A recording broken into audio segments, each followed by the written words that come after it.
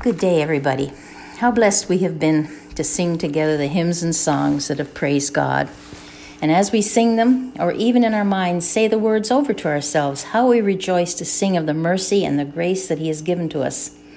Singing some of those hymns remind us of our weakness and the need to daily call on Him to give us the strength to trust and obey. As I prepared this lesson, I was reminded of a particular verse of a hymn that covers much of what we're going to look at together. The message of forgetting God and wandering from Him. Robert Robertson, in 1700, had lived a life on the streets and hung out with some rowdies, and decided one night to go and heckle the Methodist preacher George Whitefield as he was preaching in the area. To cover his weak urge, he suggested that his pals go with him and heckle the gathering. Whitefield preached on the text from Matthew 3:7. O generation of vipers, who hath warned you to flee from the wrath to come? Robert left in dread, under a deep sense of sin that lasted for 3 years. Finally, at the age of 20, Robert made peace with God and immediately set out to become a Methodist preacher himself. 2 years later, in 1757, he wrote a hymn which expressed his joy in his new faith. It was called, Come Thou Fount of Every Blessing. And the verse that kept going through my mind, and indeed for many years as a believer, has impacted me whenever I sing it, because I see my proclivity to get caught up in this world's allurement. Scott talked about this on Sunday morning, and the truth really hit home. Some of the verses of this hymn say, Jesus sought me when a stranger, wandering from the fold of God. He, to rescue me from danger, interposed His precious blood. O to grace how great a debtor daily I am constrained to be. Let Thy goodness like a fetter bind my wandering heart to Thee.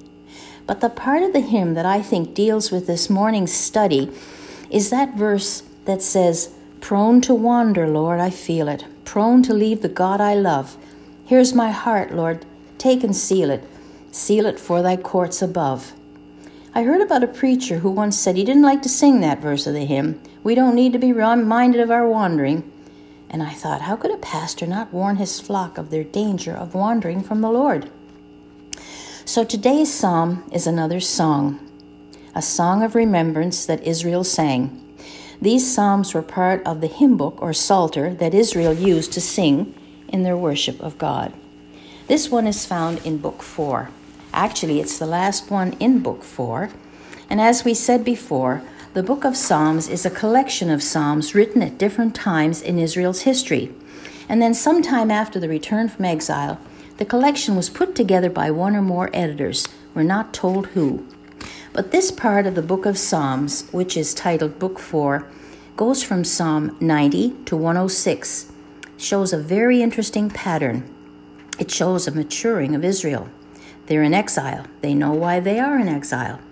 And some of the Psalms in this section of the book recount the bringing up of the ark to Jerusalem. The ark, if you remember, was a symbol of the divine presence of God. The Shekinah glory rested upon it. And the cover of the ark was regarded as God's abode, or His throne. How do we know this psalm refers to the bringing up of the ark to Jerusalem? Well, in 1 Chronicles 15 and 16, we read the description of what happened. David was bringing the ark to Jerusalem, and many of the verses in the psalm in this section of the book mirror verses in 1 Chronicles 16. Let me give you slowly where psalms in this section mirror 1 Chronicles. Psalm 96, 1-3 mirrors 1 Chronicles 16, 23 to 33, 11 verses. Then in Psalm 105, verses 1 to 15, mirrors 1 Chronicles 16, 6 to 22, 15 verses. Finally, Psalm 106, which is what we're looking at today, verse 1 and verses 47 to 48, mirrors 1 Chronicles 16, 34 to 36. That's why I wanted you to read before today's session those scriptures I sent out in the email. At a later time when the ark was moved by Solomon into the new temple, and this is described in 2 Chronicles 5, 11 to 14, Asaph, Heman and Jeduthun played the same musical instruments and sang the same words penned by David when he celebrated the arrival of the ark at Jerusalem. These identical words are reproduced in the first verse of Psalm 106. This psalm would remind the people of the Lord's kingship, how when the ark, which was the symbol of God's presence among the people, was brought to Jerusalem, and the words, "The Lord reigns," or in Hebrew, Yahweh Malak, God is king, would mean that from that point forward, Yahweh's throne was effectively joined to David's throne. So the editors in putting these psalms in this section of the book had a purpose. This psalm happened during the time of exile, when Israel had no king, and yet we see underscored the fact that Yahweh is king among his people. If you read the psalms in this section, they're very intent on declaring the Lord reigns, or Lord, you have been our dwelling place through all generations, or O come, let us sing to the Lord. So there has been a maturing all the while they've been in exile. They realize what's brought them here to a land not their own, what had caused it. They had been given instruction. They had even given assent to the instruction. And yet, as this psalm outlines, they failed. But was God through with them? Well, let's study the psalm and see. But before we start, please join with me in prayer. Father, you've indeed been our dwelling place in all generations. You've given us your word, your promises. You've said that when we call to you, you will answer. And Father, we just ask now that you show us the things that we need to see in these verses, things about yourself and your great mercy, and show us ourselves as we look at this psalm and what we did not deserve. Father, we ask now that you will open our hearts and our minds to see what a great God we serve. In Jesus' name, amen. So this Psalm 106 is a song. It's a song about man's sin, God's judgment, God's mercy, and his saving grace. The basic things of the gospel. We see the gospel in this psalm. The gospel runs through the whole Bible.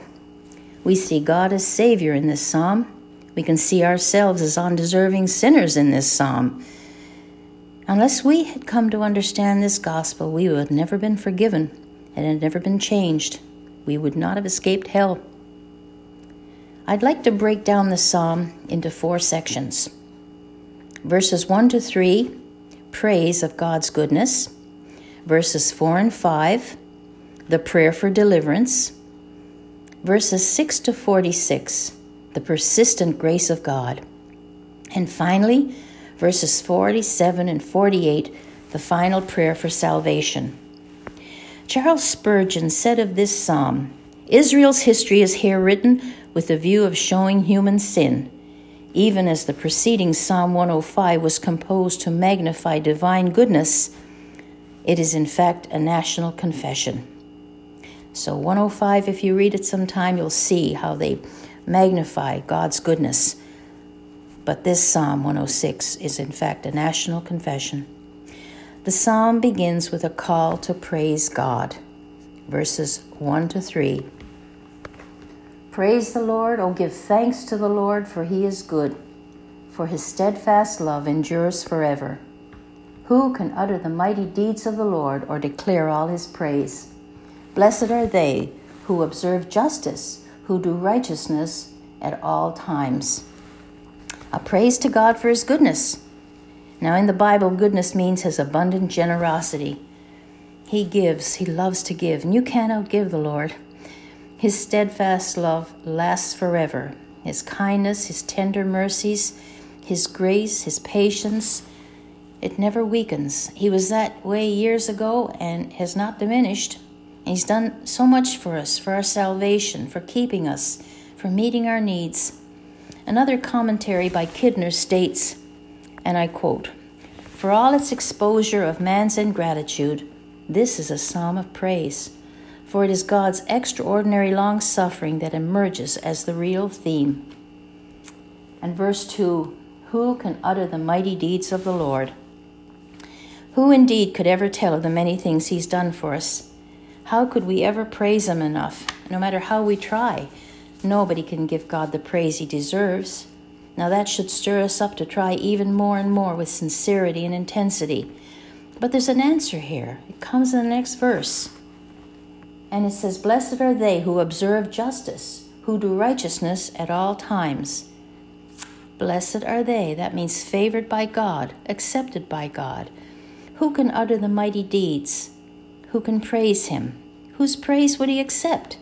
Well, here's a description of the people whose praise God accepts.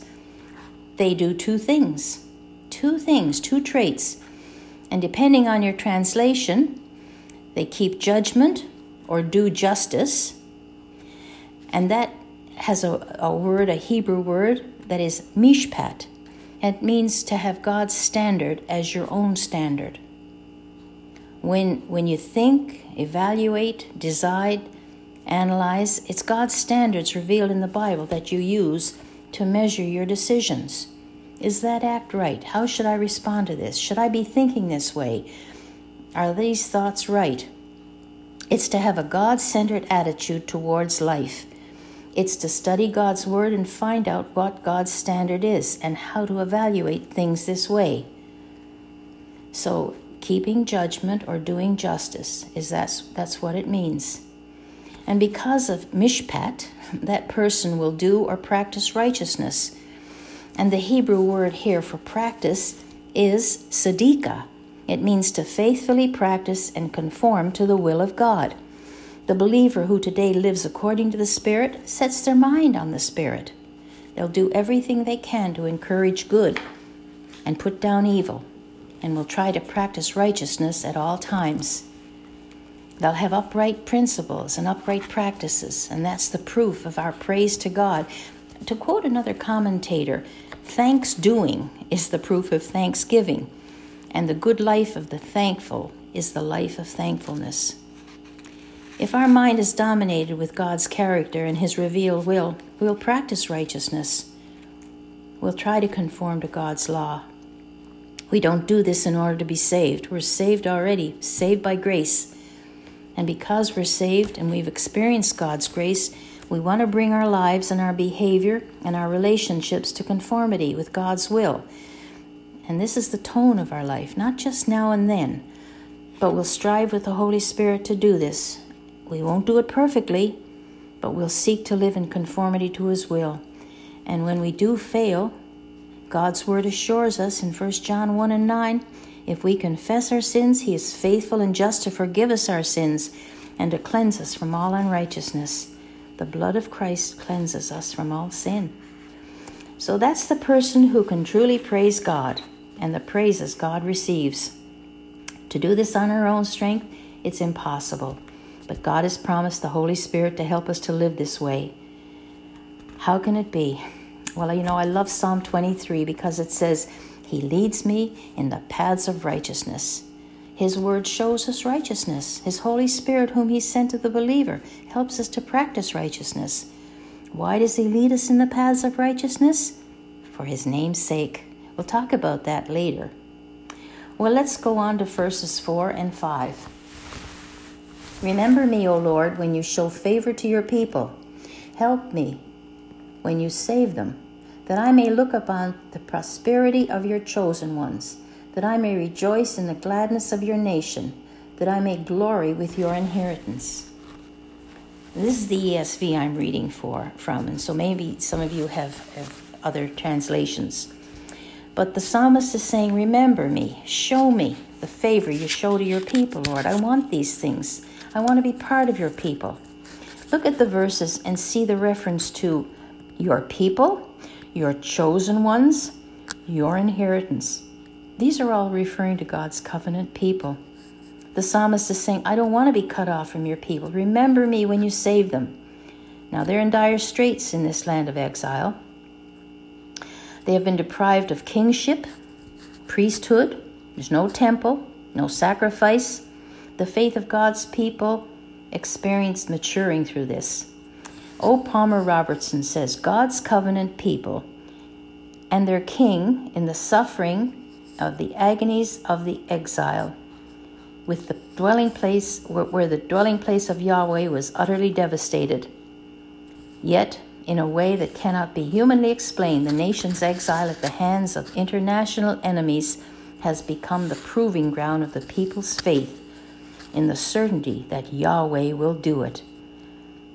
Interesting, God's covenant people and their king suffering the agonies of exile, with the dwelling place of Yahweh utterly devastated, in a strange land cut off, yet in a way that cannot be humanly explained. The nation's exile at the hands of international enemies has become the proving ground of the people's faith in the certainty that Yahweh can do it or will do it. Does that sound familiar today? We're cut off, aren't we, from the things that we know, all the familiar things. And yet these people knew that Yahweh will do it. So the psalmist asks, remember me when you save them. Did you catch that in verse 4? When you save them. Now the King James translation says, visit me with your salvation. And in other words, and I'm going to quote Spurgeon again, there's no salvation apart from the Lord, and he must visit us with it. We're too sick to visit our great physician, and therefore he visits us. I really like the way Spurgeon describes it, when God chooses to draw someone to himself and save them. I'm so glad that God does visit us with salvation, because if it depended on me, I wouldn't be here today trying to give some testament to his grace. Neither would you. But you know, you can say, I made a decision to serve the Lord. I did it. But who persuaded you that this was the truth? Who caused you to realize you were undone and needed a Savior? The great physician sought you, and he found you. Well, let's go on, because the psalmist says, Lord, I want to see your people blessed by your mighty works. I want to share in that joy with your blessed and redeemed people. Now today, I just wonder, do we rejoice that we're part of God's covenant people? That he sought us, he bought us with his blood? Do we rejoice in gathering with God's people? Do we look after each other? I think especially during these past weeks, I have come to miss that special fellowship that only the people of God truly understand. That blessing that comes not only from hearing the word, because we are hearing it each week on the live stream, but that special blessing as together we join corporately and experience that praise and honor of worshiping the Lord. The blessing of knowing that God is over us as a people and identifying it with each other. Something special too that I enjoy is our corporate prayer meeting. It's great to pray with people in a small group, but there's just something about meeting together as we hear each other voice God's goodness to us and his keeping power. Well, this psalm is about the exile, during the exile. So we're going to go on to the third section. And this is the larger part of the psalm, really. It details the persistent grace of God from verses 6 to 46. And we're going to go verse by verse. And by the way, these verses recount what was told in Genesis 14 to 17. And that's basically where these things happened. So verse 6 and 7. Read with me. Both we and our fathers have sinned. We have committed iniquity. We have done wickedness. Our fathers, when they were in Egypt, did not consider your wondrous works. They did not remember the abundance of your steadfast love, but rebelled by the sea, at the Red Sea. Crime and punishment, I call it, because the repeated failure of Israel, he not only sees the failure as something of Israel's past, he identifies his present generation with Israel of old, connected in their wicked deeds. The psalmist goes on to say, we sinned like our fathers. We imitated them. We saw the way our fathers lived at home, and we imitated them. Our fathers in Egypt, they did not see, didn't understand the wonders. It wasn't because they were stupid. They were some very smart people. And it wasn't because they were illiterate. They suppressed the truth. They refused to acknowledge what in their hearts was the truth. They did not remember your steadfast love. They didn't want to. Remember when we studied Romans? Those times that in chapter 1, I think it was, God gave them over. That was repeated. God gave them over. Well, verses 8 to 12. Yet he saved them for his name's sake.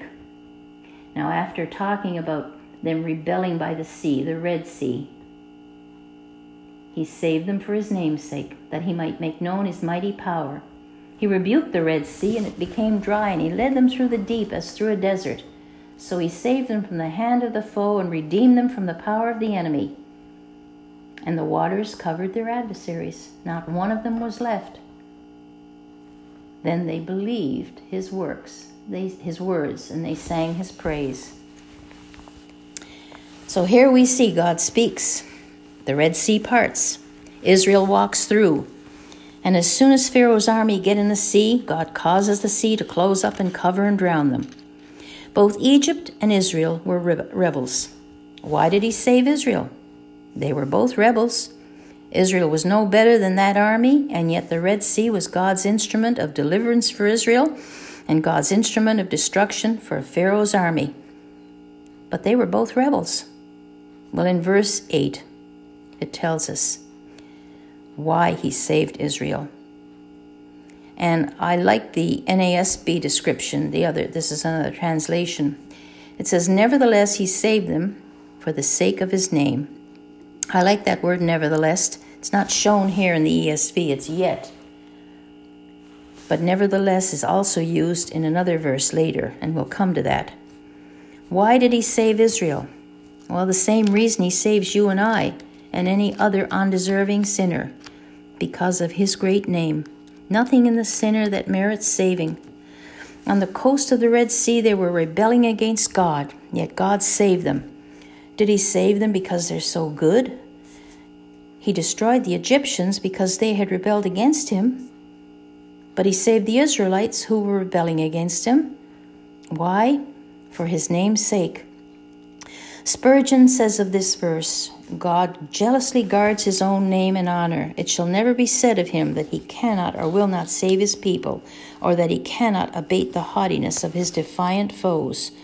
This respect unto his own honor ever leads him to deeds of mercy, and hence we may well rejoice that he is a jealous God. End quote. Verse 8 also says that he might make his mighty power known. Do you often ask yourself that question? Why me? Why did he save you? Why did he save me? To which I just say, praise God for his mercy and grace. One day we'll all be praising God's name and thanking him for his goodness and his sovereign grace that was revealed to us in his Son. Well, here they are. After they come through the Red Sea, they're rejoicing for a while. They even sang his praise. He redeemed them from the enemy, and they started believing his word. But then did it last? Verse 13, they soon forgot his works, and they did not wait for his counsel. That's a sad sentence. They forgot. Now, how can you forget the Red Sea? I mean, how can you forget what you just saw? Well, how about us? Don't we do the same thing? We read or hear the word of God and we're rejoicing, and then all of a sudden something happens, some opposition or something in our life that we don't expect. And it can be illness. It can be very serious illness. It can be broken relationships and financial trouble, and we worry and we fret and we project, which of course is my personal trait. And I have to catch myself and think back and remind myself of the many times the things that I fretted about never came to be. Are you identifying with this poor sinner? Which I'm glad to say is saved by grace. One of the things Jackie said last week in her lesson was that we need to remember. We need to remember. To think back how God has answered our prayers in the past, how he has miraculously moved and answered on your behalf or those around you. Ask him to bring those things to your mind. I thought that was a really good point that she made up. You know that it is God who has intervened for you. Well, they forgot his works. They didn't wait for his leadership. They had goals and they had an agenda and they knew what they wanted. They didn't want counsel. They headed out. Do we do that? I'm going to do this or that. I'm not going to seek counsel. I know what I want, even if it's maybe something that might be against God's will. You know, sometimes it must be hard for pastors who counsel and are rejected, only later to find the very thing they counsel again brought that person to ruin or distress. Well, verse 14, here we go. They had a wanton craving in the wilderness and put God to the test in the desert. They had impulses and desires that led them. Lost people live by impulse. Saved people live by the Spirit and by discipline. Remember how we talked about that in Romans? A lot of this Roman stuff is sticking right to this. If someone is a slave to sin, to all these cravings, is he keeping justice, as it said in the first few verses? Is he or she blessed? Well, they grumbled. They were not content with what God had given them, that he wasn't loving them. They complained. They tempted God. They thought God wasn't treating them right. They were missing out on something. They complained, Lord, you do what I want, or I will not believe in you. They tested him in the desert, and that story is actually repeated from Psalm 78 and 18. They said, we're tired of this manna. So God gave them what they wanted. He gave them what they asked. He sent quails, and more quails, and they ate and they ate. But the meat became a curse. And God then sent a plague and destroyed thousands for complaining. In Numbers 11 and 34, the place where this happened was called Kibroth Hattava, and it means graves of craving, because that's what their craving brought them. It brought them to the grave. God killed them. The God of love, of goodness, of loving kindness, of grace and mercy is also a God who will not give his place to another, whether it's an idol or a craving. God may send what we crave, but he'll also send leanness into our souls as well. So we need to be careful that the things we crave don't bring us to our grave. We need to be careful in what we ask of God. Let him choose. Ask him to give us only what is best for us. Well, verse 16 and 18, this is another story. When men in the camp were jealous of Moses and Aaron, the Holy One of the Lord, the earth opened and swallowed up Dathan and covered the company of Abiram. Fire also broke out in their company. The flame burned up the wicked. More sin and punishment. This was Korah's rebellion. They were complaining against God-ordained leaders. They were really rebelling against the God who appointed these leaders. They said, we want to rule the nation ourselves. So God opened the earth, swallowed up a lot of them, and then sent fire to take care of the rest of them. Who did it? This God of loving kindness. He caused the earth to swallow them up. He will not be usurped. Verse 19 to 23. And let's read this one together. They made a calf in Horeb and worshipped a metal image. They exchanged the glory of God for the image of an ox that eats grass. Remember Romans chapter 1?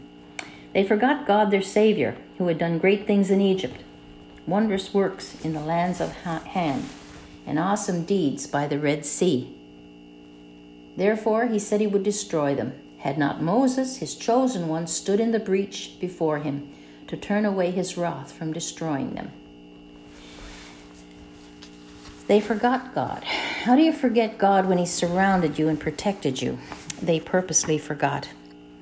Therefore, he said he would destroy them, had not Moses entreated the Lord. And right now, I'm just going to read this for you. Exodus 32 and 11. Here is the mediator entreating for the people. Moses implored the Lord his God and said, O Lord, why does your wrath burn hot against your people, whom you have brought out of the land of Egypt with great power and with a mighty hand? Why should the Egyptians say, with evil intent did he bring them out, to kill them in the mountains and to consume them from the face of the earth? Turn from your burning anger and relent from this disaster against your people. Remember Abram, Isaac, and Israel, your servants, to whom you swore by your own self and said to them, I will multiply your offspring as the stars of heaven, and all this land that I have promised I will give to your offspring, and they shall inherit it forever. And the Lord relented from the disaster that he had spoken of bringing on his people. Here is a picture of the gospel And it says in verse 14, the Lord changed his mind. And that can be confusing, because the Lord didn't change his mind. I think a better translation for the phrase is a word that means to turn away his wrath. So here was Moses, the mediator. Moses was God's choice. He pleads with God, even though Israel deserved it. He pleads for the sake and glory of your name, for your reputation. The Egyptian will say, what kind of God are you that you had to bring us out here and then kill us? So here's a picture of the gospel. God loved Israel, and God had chosen and sent Moses to deliver Israel, to intercede for them, so as to turn away his wrath. Moses is a symbol of Christ. God, who knows the end from the beginning, acted in accordance with his justice, and he turned it to mercy. It wasn't that he changed his mind. He knew right from the beginning what was going to happen. He knows the end from the beginning. So here was a picture of Christ and his mediatorial office. Moses stood for his people back then. We see that. God did not destroy them. But even Moses wasn't sufficient, because later he did get angry and frustrated with them. But our great mediator and Savior was greater than Moses, and did fulfill his mission and mediates for us each and every time we need it, each and every hour. To quote John Brentnell in The Banner of Truth, in human affairs, a representative is not a substitute. Whereas a substitute takes our place, a representative acts on our behalf and so makes us present where we cannot personally be. But Christ is both. He always has represented us and always shall represent his people before the face of God, the throne of grace, and the judgment seat. He stands for us, and we are present in him. This means we're chosen in him, accepted in him, righteous in him, glorious in him. Whatever he is before God, he is for us. And so we are complete in him. He is our mediator. Paul wrote that. He said, for there is one God and one mediator also between God and men, the man Christ Jesus. That's 1 Timothy 2 and 5. Well, verses 24 to 27. This is like a soap opera. Not that I watch them. Okay, 24 to 27. Then they despised the pleasant land. After all this, they despised the pleasant land, having no faith in his promise. They murmured in their tents and did not obey the voice of the Lord. Therefore he raised his hand and swore to them that he would make them fall in the wilderness, and would make their offspring fall among the nations, scattering them among the lands. No sooner had they been delivered from God's wrath and to a pleasant land, a land of promise, they saw the risks. They did not want to go in. They did not believe in what he promised. They'd rather be in slavery. There was security in that. And so God swore to them in verse 26 they would die in the wilderness. So for the next 40 years they died off. And not only that, but later they would be scattered among the lands. This is kind of a little picture, really, of someone who, before they are born again, are hanging on to what they think this world will give them. Thinking, well, they could never hold out. They could never be what God required. They didn't even realize that the promise is there, that he would be with them. And so, verse 28, here they are. Another plague, another mediator. Things were so bad, they were slaves of Baal Peor, which was a popular religion, a status religion. The head of the state was directly related to Baal worship, and you could pledge your allegiance to the head of state, and the state would give you all the blessings you needed. This provoked God, so here comes another plague. Now this mediator is named Phinehas, and I'm going to read the little story from Numbers 25 for you. So just listen as I read. While Israel remained at Shittim, the people began to play the harlot with the daughters of Moab. They invited the people to the sacrifices of their gods, and the people ate and bowed down to their gods. So Israel joined themselves to Baal of Peor, and the Lord was angry. The Lord said to Moses, "Take all the leaders of the people and execute them in broad daylight before the Lord, so that the fierce anger of the Lord may turn away from Israel." And the story goes on, and this great plague, those that died by the plague were 24,000. Now further on in the story, the Lord spoke to Moses, saying, "Phinehas, the son of Eleazar, the son of Aaron the priest, has turned away my wrath from the sons of Israel, in that he was jealous with my jealousy among them, so that I did not destroy the sons of Israel." Now here's what happened. Moses said to the judges of Israel, "Each of you slay his men who have joined themselves to Baal of Peor."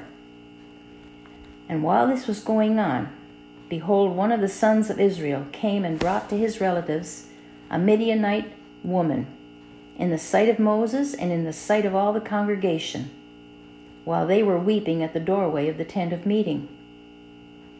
When Phinehas the son of Eleazar, the son of Aaron the priest, saw it, he arose from the midst of the congregation, and he took a spear, and he went after the man of Israel into the tent, and pierced both of them through, the man of Israel and the woman, through the body.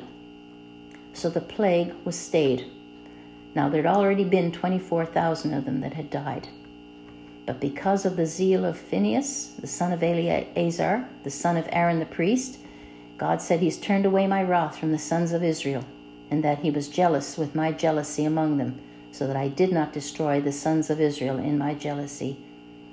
Therefore say, Behold, I give him my covenant of peace, and it shall be for him and his descendants after him a covenant of perpetual priesthood, because he was jealous for his God, and made atonement for the sons of Israel." And then it goes on to give you the name of the woman and the man, but we don't need to worry about that. Well, Phinehas, I keep thinking of Finn Taylor, but Phinehas acted as a go-between. He said, "I'll give him a perpetual priesthood." And what did Phinehas do? Well, the guy who had flaunted his rebellion takes his harlot into the tent. Phinehas runs them through the tent with his spear, and the plague is turned away. The plague is turned away for the action of this mediator.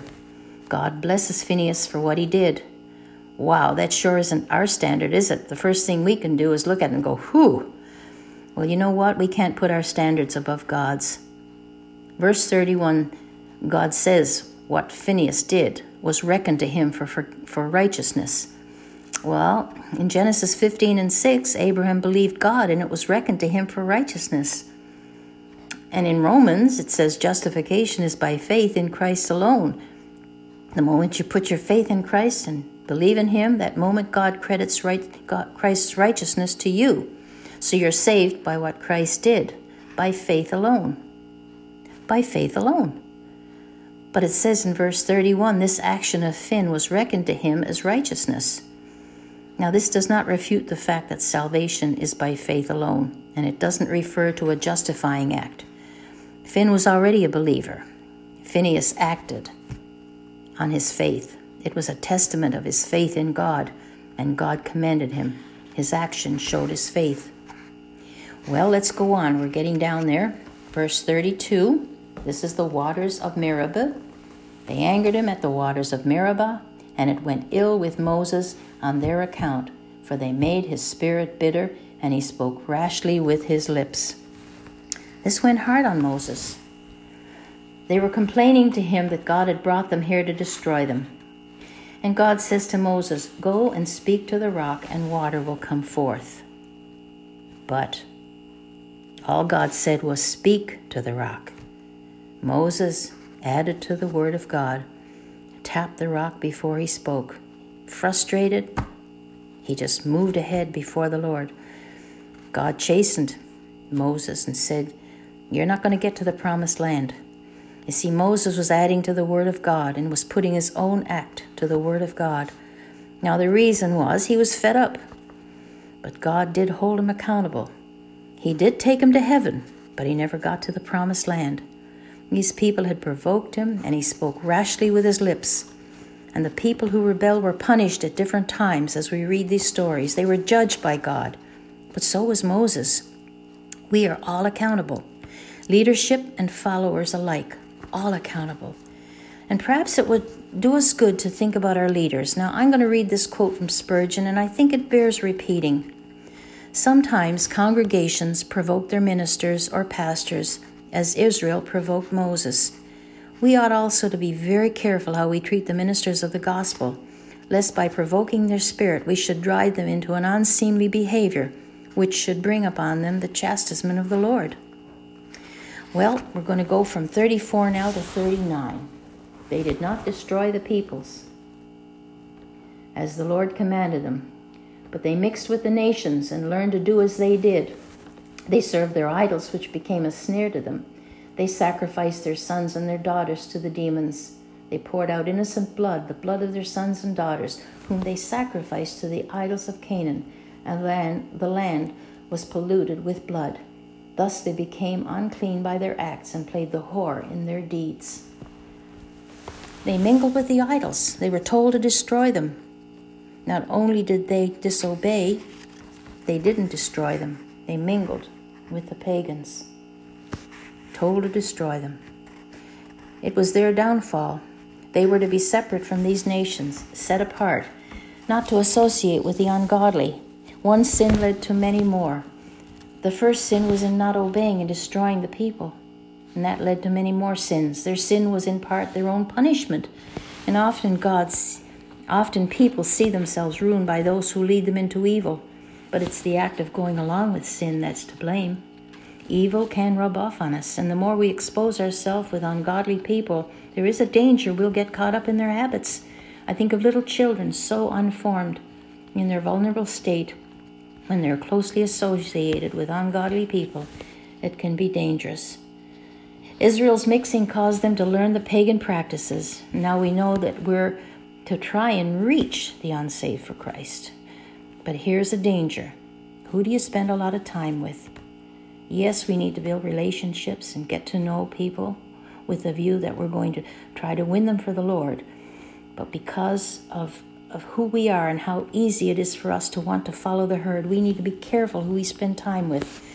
I had a friend whose mother had a very close friend who was always berating her husband. And my friend said whenever her mother had been around this woman for a period of time, she seemed to berate her dad, until he clicked to it. The Bible teaches in Proverbs, "Make no friendship with a man given to anger, nor go with a wrathful man, lest you learn his ways and entangle yourself in a snare." Not to hang around with an angry person. It can rub off on us. People can get worked up over stuff, and it's so easy to join their cause, and then you become caught up in it. We need to be very careful. Come out from among them and be separate from them. That verse can refer to many things, and often we hear it in relation to being in a church that does not preach the gospel. But I think we can apply it to many areas of our life. Well, verse 40 to 43, getting down to the end.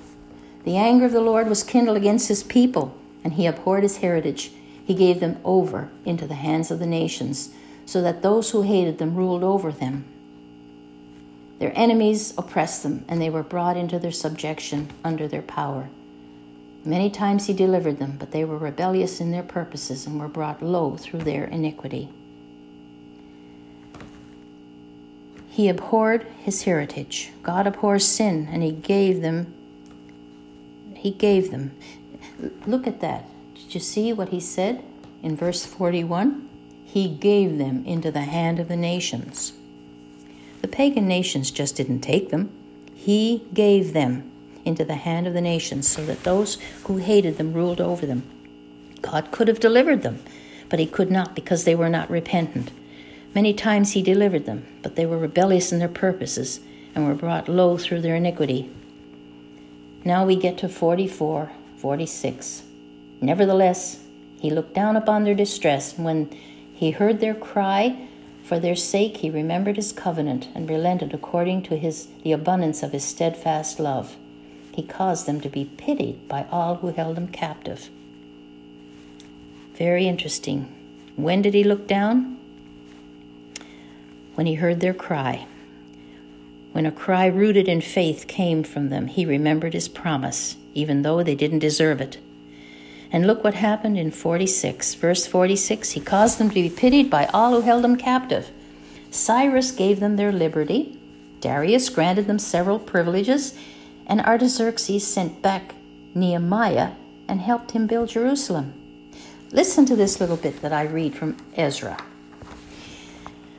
In the first year of Cyrus, king of Persia, in order to fulfill the word of the Lord spoken by Jeremiah, the Lord moved the heart of Cyrus, king of Persia, to make a proclamation throughout his realm, and also to put it in writing. This is what Cyrus, king of Persia, says. The Lord, the God of heaven, has given me all the kingdoms of the earth, and he has appointed me to build a temple for him at Jerusalem in Judah. Any of his people among you may go up to Jerusalem in Judah and build the temple of the Lord, the God of Israel, the God who is in Jerusalem, and may their God be with them. And any locality where survivors may now be living, the people are to provide them with silver and gold, with goods and livestock, and with freewill offerings from the temple of God in Jerusalem. Then the family heads of Judah and Benjamin and the priests and Levites, everyone whose heart God had moved, prepared to go up and build the house of the Lord in Jerusalem. All their neighbors assisted them with articles of silver and gold, with goods and livestock, with valuable gifts, in addition to all the freewill offerings. Moreover, King Cyrus bought out the articles belonging to the temple of the Lord, which Nebuchadnezzar had carried away from Jerusalem and had placed in the temple of his God. Cyrus, king of Persia, had them brought by Mithredath, the treasurer, who counted them out to Sheshbazzar, the prince of Judah. This was the inventory: gold dishes, 30 silver dishes, 1,000 silver pans, 29 gold bowls, 30 matching silver bowls, 410 other articles, 1,000 in all. There were 50 in all, I should say, not 1,000. There were 54 articles of gold and silver. Sheshbazzar brought all these things along with the exiles when they came up from Babylon to Jerusalem. In God's mercy, he gave them favor with the nations where they had suffered exile. In 45, it says he relented. When it says he changes his mind, it may seem that that's the case, but it's not, because God doesn't change his mind. He's known from the beginning what was going to happen. He predestined from all eternity how he would deal with them. It wasn't God who changed. It was the people who changed. They repented. And so God changed the way he was dealing with them. Although the people were unfaithful to him, God nevertheless was faithful to them, which is why this psalm, in dealing with their sins, ends in a positive note. It's really a praise psalm. And so verses 47 and 48 are the final prayer for salvation. Save us, O Lord our God, and gather us from among the nations, that we may give thanks to your holy name and glory in your praise. Blessed be the Lord, the God of Israel, from everlasting to everlasting. And let all the people say, Amen. Praise the Lord. The song ends with, Save us, O Lord. Now the psalmist had started out, Remember me. Now he's thinking about God's people as a whole. Gather us to give thanks to your holy name. It's the same prayer that's found in 1 Chronicles 16, 35 and 36. The prayer then is the same prayer that the psalmist was praying on behalf of the exiles. That same prayer is applicable today as we wait for Jesus to return, and is described in Revelation 7, verse 9. After I looked, and I saw a multitude too large to count, from every nation and tribe and people and tongue, standing before the throne and before the Lamb. They were wearing white robes and were holding palm branches in their hands, and they cried out in a loud voice, Salvation to our God who sits on the throne and to the Lamb. It gave me goosebumps when I read it. Well, what about today? Why look at all these accounts of Israel? What's the point of going into the Old Testament and reading? What's it got to do with you and I? Well, Paul told us why it had to do with you and I. And that's why I sent you that portion of Scripture in 1 Corinthians 10, because Paul wrote to the Corinthians and to us, For I do not want you to be unaware, brothers, that our fathers were all under the cloud, and all passed through the sea, and all were baptized into Moses in the cloud and the sea, And all ate the same spiritual food, and all drank the same spiritual drink, for they drank from the spiritual rock that followed them, and that rock was Christ. Now these things, in verse 6, which is what I want us to zero in on. Now these things took place as examples for us. Did you hear that? As examples for us, that we might not desire evil as they did. Do not be idolaters, as some of them were. As it is written, the people sat down to eat and drink and rose up to play. And then it goes on. We must not put Christ to the test, nor grumble. And again in verse 11, now these things happened to them as an example, but they were written down for our instruction, on whom the end of the ages has come. Therefore let anyone who thinks that he stands take heed lest he fall. And it just goes on and on and on with some really good instruction. Paul writes to the Corinthians, we live on the other side of the resurrection. We know the plans that God has. We know what's going to be happening. They were written for our instruction. God did write these things to warn us as an example. So we see how important it is for us to be faithful to the Lord and to His Word. We're truly a privileged people. We have a great God and a great Savior. Now next week, Karen is going to be leading us through Psalm 110, if you want to give it a read. But I'd like to close in prayer now. Father God, we just thank you for these things that we've been looking at. Serious things. We just ask that you would daily help us to remember we've been bought with a price. We have your Spirit within our life. We have your word as our instruction. We have each other. We just thank you for your gracious mercy and your kindness to us. In Jesus' name, amen.